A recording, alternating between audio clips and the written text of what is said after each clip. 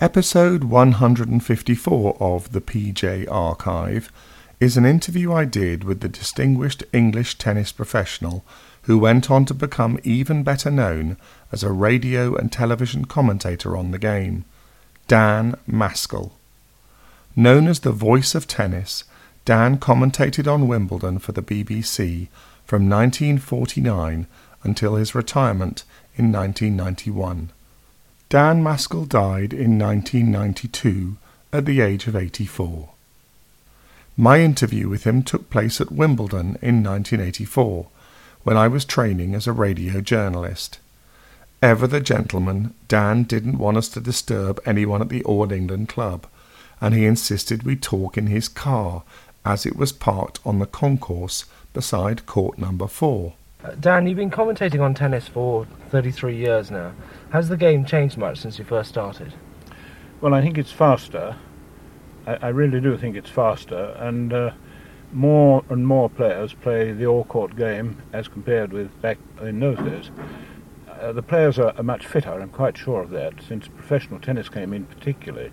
They're much fitter and much stronger, and they should be, of course, because it's our profession, they spend their time doing it. Whereas before they were amateurs. There may have been a great deal of pseudo-amateurism too, but at least in those days people didn't get so much time to concentrate on performing at tennis and practicing, and they're certainly much fitter and much faster, and generally speaking, right through from the people who qualify to the chap who wins it, every strata of the championships, they all play an all-court game, or more or less all play an all-court game. Perhaps extraordinarily, it's Borg, who had such an astonishing record of 5 Wimbledons in succession, who you couldn't really say that he was an all-court player. He was basically a baseliner, but he was, of course, beginning to volley much more when he won his last 2 Wimbledons. Have the standards dropped as markedly as they appear to have done in behaviour? In behaviour? No, you see, I think what has happened is that we've got 4 or 5 players who are notorious for their sometimes outrageous behaviour and so on. Generally speaking, the championship behaviour, except if you like for that little group, is very good indeed. And I'm always saying this, and I shall go on saying it until I'm proved wrong otherwise. The behaviour of the world today, if you like, is lower, isn't it? In every profession, standards are much lower in terms of general behaviour, or at least they've changed. And tennis, I don't think, has suffered as badly as, say, cricket, football, and many other things. I really think we are very lucky that behaviour in tennis hasn't deteriorated to that extent. Never forget that years ago there used to be the occasional man at the top who wasn't exactly the most perfectly behaved man in this world. But it's just 4 or 5 chaps who create rather a lot of publicity because of their behaviour. But I think, honestly and truly, I think things are much better than they were. When there is a dispute, do you think the commentator should stay neutral or should come down on one side or the other? Oh no, I think the commentator should say exactly what he feels. If he's an honest reporter, and I hope I am, I think you have to say, this man like McEnroe, he is a brilliant player. He's one of the world's greatest players, a connoisseur's tennis player. But his behaviour today warrants disqualification or a severer penalty. Oh, certainly I do. Do you ever get tempted to take sides during a match? No, I hope not. I naturally get enthusiastic when British players are doing well. No, I'm fresh in blood. All my life, my job has been to try and produce Whiteman Cup, Davis Cup players and promising juniors and so on. And so I naturally expand when British players are doing well or better than we'd anticipated. I get, too, a little excited, although some people don't get excited on TV. I certainly get a bit excited inside me when men like McEnroe produces tennis of the gods. When Nastase was at his best, and before his behaviour became impossible, when his behaviour was a little extraordinary, but usually with some humour about it, he excited me. That sort of tennis excited me, as it always does. I mean, we've got a few great artists at the game. It's like skating, Torvill and Dean, you see. I mean, you can't help but be excited by that, and you get passionate about it, I think. Do you get very emotional? No, not really. I think the only time that I really found difficulty through emotion was when Virginia Wade won Wimbledon. I'd coached her when she first came back to this country at the age of 15 and a half. I coached her a bit, and I'd had a lot to do with her tennis, the Whiteman Cup time and that sort of thing. And I knew her and liked her, and I respected her. She's a very intelligent girl, and I thought it was marvellous that she got her degree during the Whiteman Cup when she was actually playing in the Whiteman Cup, you know. That was a tremendous effort. And when she won, you see, I always say once at least during Wimbledon, usually on finals day, players have to come through this awe-inspiring hall here with the cups on one side, the famous names on the other, the steps leading up to the royal box, and they have to go through the performance of being taken out on the court and so on. And I always say, and also they have to come through, they can't get onto the centre court to play without passing under Kipling's lines, if you can meet with triumph and disaster and treat those two impostors just the same. Now Virginia Wade had played, 16 Wimbledons before she won it, and she'd had great victories. She'd had appalling defeats. She had time and again lost matches which she shouldn't have lost, for various reasons, lack of concentration or lack of match sense. But eventually it triumphed, and of course, on what a day, when the Queen was here, you see, and centenary year, I found when I had to sum up the thing, you know, and I'd said, as I usually do, that's it, she's done it. I then had to sum up the scene, of course, and I found it very difficult to sort of pay the right appreciation of the situation. I had a frog in my throat, and but so did many, many other people, of course, if they were fond of British tennis, and so did many other people who knew her career, whether they were British or not. Players are always very conscious of their competitors and what their record has been in the game, and I'm quite sure there were almost everybody who played in that championship, even the people she beat, I think felt, well, she's deserved it. Why can't the British players do as well as the Americans and the Swedes, for instance? This is an old question.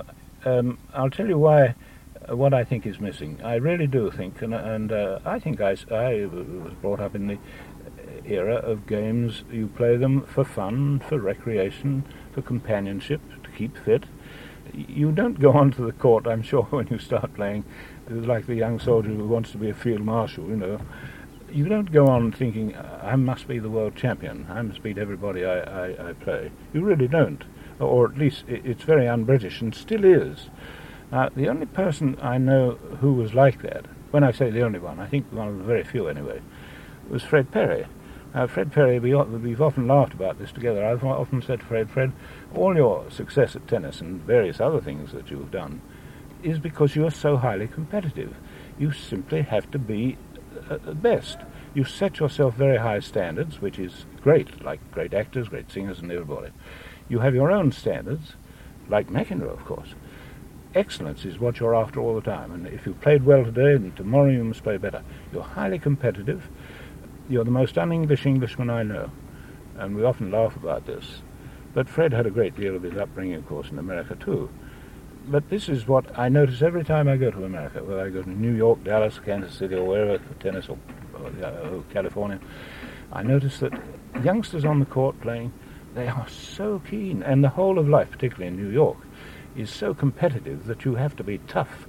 You cannot be dominated by anyone, and you have to dominate. You may do it in a nice sort of way, but there is that underlying difference, I think, between the British people and the Americans, particularly the Americans. The Swedes, I don't think it's so obvious in Sweden, but what I think has happened in Sweden is that the Borg victories have excited the young people, excited everybody, I think, and you tend to have a following after a great champion. Although it didn't happen in this country in 1936, after we'd won the Davis Cup in 1933, and I was the coach to the team. While Austin, Perry, Hughes and Lee were winning the Davis Cup in Paris in 1933, and we retained it until 1937, when Fred Perry said 1936 will be my last year, then I'm turning professional. And so in 1937, Fred wasn't there, and we lost the Davis Cup. Now, that was interesting because all through that period of British supremacy, and Dorothy Round, our girl champion, who later became Mrs. Little, won Wimbledon in 1934 and 1937, and Fred Perry and Dorothy Round won the mixed, and we had a great doubles pair, and we had an all-British final in that period. You know, at that time, in the golden years of British tennis, I and the Lawn Tennis Association, the All England Club, everyone to do with tennis, were conscious that we ought to be producing reserves for when they took over, because we had seen what had happened in the great French era, in the 20s, when the French held the Davis Cup for all those years, Brotre, Cochet, Brugnon and Lacoste. They won it from America in America and then held it, for 6 years in France. So the golden period of French tennis. 3 of them won Wimbledon 6 times. Brotre, Lacoste and Cochet each won it twice. Now, when they retired, when they sort of came out, they hadn't got the reserves. They'd got some very young, promising players like Christian Boussou and André Merlin, who'd played so well against us in 1933 in the 5th rubber against Fred Perry. But they lost their grip on the Davis Cup, and they found it difficult to produce players. And these things are very much a gift of the gods, and I think what is happening at the moment is 2 things. They've hit a very good cycle, I think, in Sweden with their young players. They've got a tremendous national enthusiasm for tennis, much brought about by Bergelin, who was the father, friend and philosopher to Borg, of course. And I think the 2 things are helping to produce their present glut. They're very, very fine young players, I really do. How much a part of your life is tennis? Well, all of it, really. I mean, I've done a lot of other things to keep sane and keep well balanced, I hope. I've played golf since I was a kid of 17. I've skied. Skiing is my greatest love. I don't really like to say this publicly, but if you were to say to me, you've got 1 day of sport left, I imagine it would be tennis on the grass at Wimbledon. I'd have to say, from the bottom of my heart, no it wouldn't. It would be a day's ski mountaineering in Engelberg in Switzerland. I've skied all my adult life, actually, and I skied all over the place. And during the war, I was fortunate enough to, I used to carry my skis about with me, and I've skied a lot on Dartmoor, and actually skied at Loughborough, on the small hills around Loughborough, where I was, when we were bombed out at the Palace Hotel at Torquay, when I was in charge of RAF rehabilitation of orthopedic injuries. And then we lost 20 patients, 2 VADs and a nursing sister. And I lost my senior NCO, who was actually doing my job on that weekend, bombed out, and we eventually went to Loughborough, which is now Loughborough University, but Loughborough which I knew well, and which eventually, not because of that, but Loughborough's had quite an influence on my life. My son was born in Loughborough Hospital during the war. I used to run courses for the LTA and summer courses for Loughborough College at Loughborough. I was there actually when the Germans walked. I was actually with Sir Leonard Vavasor, who was the chairman of the Lawn Tennis Association Professionals Committee. I was actually there helping to pass out, examining sportsmasters and sportsmistresses for the LTA amateur diplomas on the Friday when Poland was invaded by Germany. And Dr. Schofield, the principal as he was then, the man who really built up Loughborough into colleges and university, he came across and he said, "Gentlemen, I think you're wasting your time. Just heard on the radio that Poland has been invaded by Germany." And Sir Leonard Vavasor, who was an admiral, he had to go back to Gosport, where he, I believe, was on the reserve. And I was on my way up to where we played a great professional championship once with Tilden and Cochet, and a French boy named Ramillon and myself got into the final of the doubles against Budge and Vines, and lost. We'd beaten Tilden and Burke. But Southport, Victoria Park, where they built, the first time we went up to play, they built a court which held about 5,000 people. And I was on the way up to sort of help them make arrangements for, and of course never got there. Actually stayed with friends in Liverpool, who I'd promised to call on, and phoned and eventually got hold of Wolstenholme, the town clerk, and said, "Well, I don't think we need bother." And that was that. And I came back and I volunteered for the RAF. And I spent 5.5 years in the RAF. Apart from commentating, how else are you involved in the game of tennis? Apart from commentating? Well, I retired from the LTA. I left the All England Club, where I was a professional for, since 1929. I wanted to retire in 1953. I felt I was getting too old for boys like Wilson and Billy Knight and others. And the Lawn Tennis Association wanted a training manager, who really was the man they wanted to develop the coaching side, train teachers, train professionals and so on, and coordinate the various coaching schemes and develop the game. And so with the approval of the All England Club, I retired in 1955. In 1953 they made me an honorary member of the club, and then it took us 2 years until George Wellington came from Australia, who sadly died after being with us 10 years came when he was 26 and he died from cancer at the age of 36. And I sort of groomed George for 6 months or so. While I went to the LTA as training manager, I was grooming George to take on the job here. And the end of the story was that George and I stayed great friends, and in fact he was buried from my house.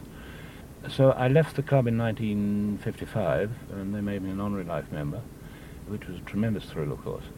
And I went to the LTA as the training manager, and I stayed there doing that sort of work, lecturing at teachers' training colleges and all around the country. And I revolutionized the coaching scheme connected with amateur coaches, used to be called Part 1, or elementary, now called Part 1, and then advanced, now called Part 2. And you had to get those 2 certificates as amateurs and have experience of amateur coaching, and then you could apply to become a registered professional coach. And then I used to organize 12, through the LTA, I used to organize 12-day residential courses at Lilleshall in the Midlands, you know. And then I used to set up the course, and used to have a couple of other instructors with me, sometimes 3. And we used to take about 24 at a time, men and women, and then the examination. And it was a 3-part exam. They coached a county junior. This was the sort of thing. The county junior for half an hour, never having seen him before. And there were 2 amateurs on the LTA professional committee, watching, and examiners, and 1 professional. I didn't do that. I stood out from this. But we had 1 professional who was in, so the 3 examiners. And they had a pupil, boy or girl, for half an hour they'd never seen before. And then about half an hour later they took a group of about 12, a class group coaching, and they did that for about 20 minutes under the examiners. And then I used to set a paper, a 12-question paper, which could be done in an hour and a half quite easily, and was by many, but we allowed 2 hours for it. And this was a mixed examination paper of a couple of rules questions, a couple of technical stroke production questions, a couple of tactical questions, something about doubles, and always 1 or 2 about the history of the game, that sort of thing. What's the greatest tennis match you've ever seen? Well, I think the greatest final I've seen was the 1933 Crawford and Vines. And on this court here, literally court 4, I'd played with both of them the night before. They got through the semi-finals on Wednesday, and that was when we used to play the finals on the Friday, so they'd had a day's rest. And on Thursday evening, I went out here and practiced with Ellsworth Vines, the man with perhaps the greatest service that we've ever seen in tennis, certainly in my time. I had about 20 minutes, half an hour with him, and I came back and I was just taking off my shirt, and that great Australian Jack Crawford, who we all loved at this place, one of the great gentlemen of this game, like Vines, he said, "Dan, hope you're not too weary, could you come out and have a bang with me?" And I said, "Okay." So I went out with Jack and played. And a very strange thing happened.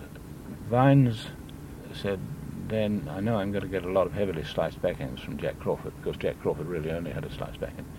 And I know he's going to take the ball quite early, but I want to get used to the slice, because Ellsworth Vines had a very flat forehand, and the slice ball, as you know, keeps lower on grass.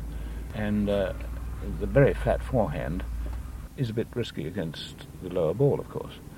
And Ellsworth Vines had this crushing forehand when the ball was a bit higher, but he had to feel for it a bit when it was a bit lower. And he had, of course, this great serve, and a 6'4" man, tremendous reach. And so I sliced everything to him, you see. And I noticed that he really was having difficulty. And I think court 4 that night was playing just as fast and just as firmly as the centre court. And I noticed that he had not great difficulty, but he had difficulty with particularly the 3/4 length ball that was between knee and waist height. And he couldn't control this. He'd hit the top of the tape, then he'd knock one about a yard out, and he didn't really have control of this, and he was beginning to get a bit anxious on this. And I didn't say a word, of course, to him. That was purely he wanted to warm up and loosen. And then he did an interesting thing. He started to lift the ball, sacrificed his power, and started to lift the ball so that he cleared the net, and tried to put it deep. It was a lifted forehand, tried to put it very deep into the backing corner. And then he smothered the net, the 6'4" man, came in as quickly as he could behind it, So it was obvious to me that if he found his forehand wasn't going to work on the centre court as he would like it to, and as it would have done on a high bound, he was going to blanket the net, smother the net, not only when he served, of course, not only following the serving, but when he was the receiver, and he was going to try and get in like that. Now, the interesting thing was that when I came in, I changed my shirt and I went out with Jack, and I said to Jack Crawford, "Jack, what do you want to do?" And he said, "I want to hit as many serves as you can, hard as you like at me. I don't mind if only 1 in 3 go in, but belt the serve." I wasn't a bad server, but I wasn't really a cannibal server. And I said, "Well, if you don't mind, Jack, if only 1 in 3 goes in, I'll belt them as hard as I can." And so he had some practice against taking fast serves. And then the other thing he said was, "Would you hit your forehand as flat as you can?" And I said, "Because you're going to slice at it." And he said, I mean, the tactics were quite obvious. And so I cracked my forehand as flat as I could. I used to have a lifted forehand, slightly lifted forehand, and found this lower slice ball, of course, was a bit difficult to hit. But I hit them and hit a lot out and hit a lot in the net. But I gave him a lot of practice on the very fast ball. Just before we finished, I said, "I'll play this differently to you, Jack." And he sliced his forehand, and I lifted it and went in, tried to smother the net, so he now had a chance to practice his passing shot. Anyway, the interesting thing about this is, at that time, the best tennis magazine in the world was called American Lawn Tennis, and it was owned, edited, and run by a man named Stephen Wallace Merrihew, who was one of the truly great enthusiasts, marvellous journalist. And throughout this tennis magazine, which used to go all over the world and recognise the greatest magazine, you had the feeling of this tremendous love and this tremendous passion for the game and this tremendous interest in people. And he, I think, had not been to England for about 6 years, and he was in the crowd watching it. And as we came off, he put his hand on my shoulder and said, "Dan Hart," this old gentleman, lovely man. And I said, "Hello, Wallace, how are you?" And I said, "Jack, I'll catch you up in a minute." And he said, "Well, that was fascinating." He said, "I saw both knock-ups there. Fascinating. Now, who's going to win tomorrow?" And I said, "Oh, my God, you can never tell on the eve of great matches, or what might be great matches, who's going to win. Nerves and so many things come into consideration. But if I had to, if I was pressed, if you pressed me to say who is going to win it, I would say Jack Crawford, because Jack is quite playing on the instinct level, whereas Ellsworth Lyons is very much on the conscious level, finding little difficulty with his forehand, aware that his forehand might be a little bit dodgy. And I would say that always it's the man who has no consciousness of weakness on strokes, whose mind is free to think tactically about dominating the other man, is the winner. And so I'd say Jack Crawford. It happened to turn out that way. Jack won in this fabulous 5-setter. The interesting thing was some 25 years later, when I think the book had now become World Tennis as it is today, they had a feature in the thing 25 years ago, and what appeared in the magazine, and there was this piece about MASKELL correctly anticipating the result, which was interesting. But the magazine, I don't think today is quite as good as it used to be. In fact, I think the world of tennis still lacks a truly great magazine. We haven't anything comparable with, I don't think, in tennis, golf magazines. Who, in your opinion, is the greatest player of all time? Well, again, I think this is awfully difficult, but if I had to choose somebody, I think it would be a choice of Donald Budge, who won Wimbledon, who won the Grand Slam before the war, the great Donald Budge, complete all-court player with a fabulous backhand, marvellously powerful backhand, and Rod Laver, who did something that can never be done again, because the game is now professional. He won the amateur Grand Slam, like Donald Budge, so he was the first to equal Donald Budge's record. And then 8 or 9 years later, being in the wilderness when the game was truly amateur, he turned professional, and he came back and he did it again as a professional, which is unbelievable. And I think he would just tip the scales for me. He's the greatest, I think. What about the ladies? Well, I used to say Alice Marble. She was a great all-court player, an American girl who's still alive, and she was here for the centenary parade. And she was a great all-court player, and she played very much like a man. And the reason I'd say that, as compared with Suzanne Longland and compared with Helen Wills Moody and others like Chris Abbott, she was an all-court player, played very much like a man, had a beautiful serve and volley game. When I used to practice with her, as I practiced with all the girls at the time, she was the one girl who could serve and make you feel that you had to return the ball low over the net, and very accurately low over the net, whether you were going a cross-court pass or down the line pass. You couldn't afford to hit it more than a few inches above the net, and it had to be fairly accurate, because her first volley was so good. Now, against all the other girls, even though some of them used to serve and volley, you could float the ball, but you could make sure of your return and then get into the rally. But she was the only woman I've ever played who I felt made me, and I was playing very well in those days, who made me feel like playing against a good man. And she was a beautiful volleyer. She had a slight weakness on her forehand. She had a lovely backhand, slight weakness on her forehand that used to go a bit awry, like Maureen Connolly. Her forehand was comparatively weaker than her backhand. I used to say, Alice Marble, I'm not so sure now that in some ways I wouldn't say Margaret Court, Billie Jean King, and now Navratilova. I first saw her play when she was 16 and a half, when she came to play in the BP Cup at Torquay on Palace Hotel covered courts, which played like grass, slow wood, and Labour and others practiced when it's been wet at Wimbledon. They practiced at Queen's on the wood. And I saw this girl, having heard about her through again the magazines, and never seen her. We hadn't seen her in this country, and she came and played for Czechoslovakia in the BP Cup there. And I watched her play, as we all did, watched her practicing. And she had everything that a grass court player would need. I mean, she was an all-court player, a little erratic, of course. Second serve wasn't as good as it is now. But she had all the equipment, and I thought, my goodness, what a wonderful piece of material for a coach, whoever has the good fortune to have that material. And I remember Westwood, I think it was Westwood Television then, were down there for this and asked me if I'd say a few words about the thought. And I said, well, I think we've seen a girl today who, if I'm not mistaken, unless something very seriously goes wrong in 5 years' time, she could be a Wimbledon winner. And she today is a truly great player. Still, I think temperamentally there's a slight weakness in the temperament, as we saw when she lost the American Championship to Tracy Austin, when she'd won the first set in a gale of wind, won it easily and was, 5-1 and 30-all in the second. Match point, I think she had, championship point, and had the simplest forehand volley, and she tended to be a bit overconfident and lost her head a bit, got too excited and missed the volley, and Tracy Austin came back into the match and won it. The championship should never have been lost.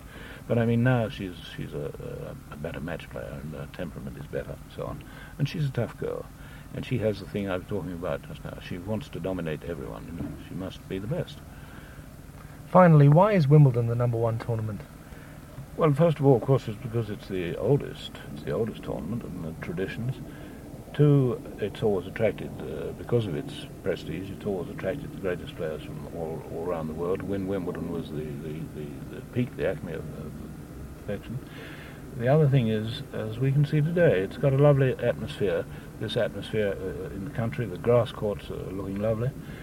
And there's Herman David, the chairman of the Lawn Tennis Association, who died just before it was taken over by Sir Brian Burnett. I interviewed him one day on the first day of Wimbledon. On the very first day of Wimbledon, before it started, about 1:30, 1:45. And I asked him the very question. I grew up with Herman. I was a professional here, and he played for Oxford and University, and eventually became a member of the club and eventually the chairman. And I was his coach when he became the Davis Cup captain, non-playing captain of the Davis Cup team. And I remember saying to Herman, why is it that Wimbledon has this phenomenal success and is the envy of the sporting world? You know, it sells all its tickets out in January and so on and so on. And he said, well, Dan, I think really the answer lies not only in the tennis, but we hold one of the world's great sporting championships in a garden party atmosphere. And I think this sums it up, you know. I mean, just if you walk up on the centre court steps, you look across there's the golf course.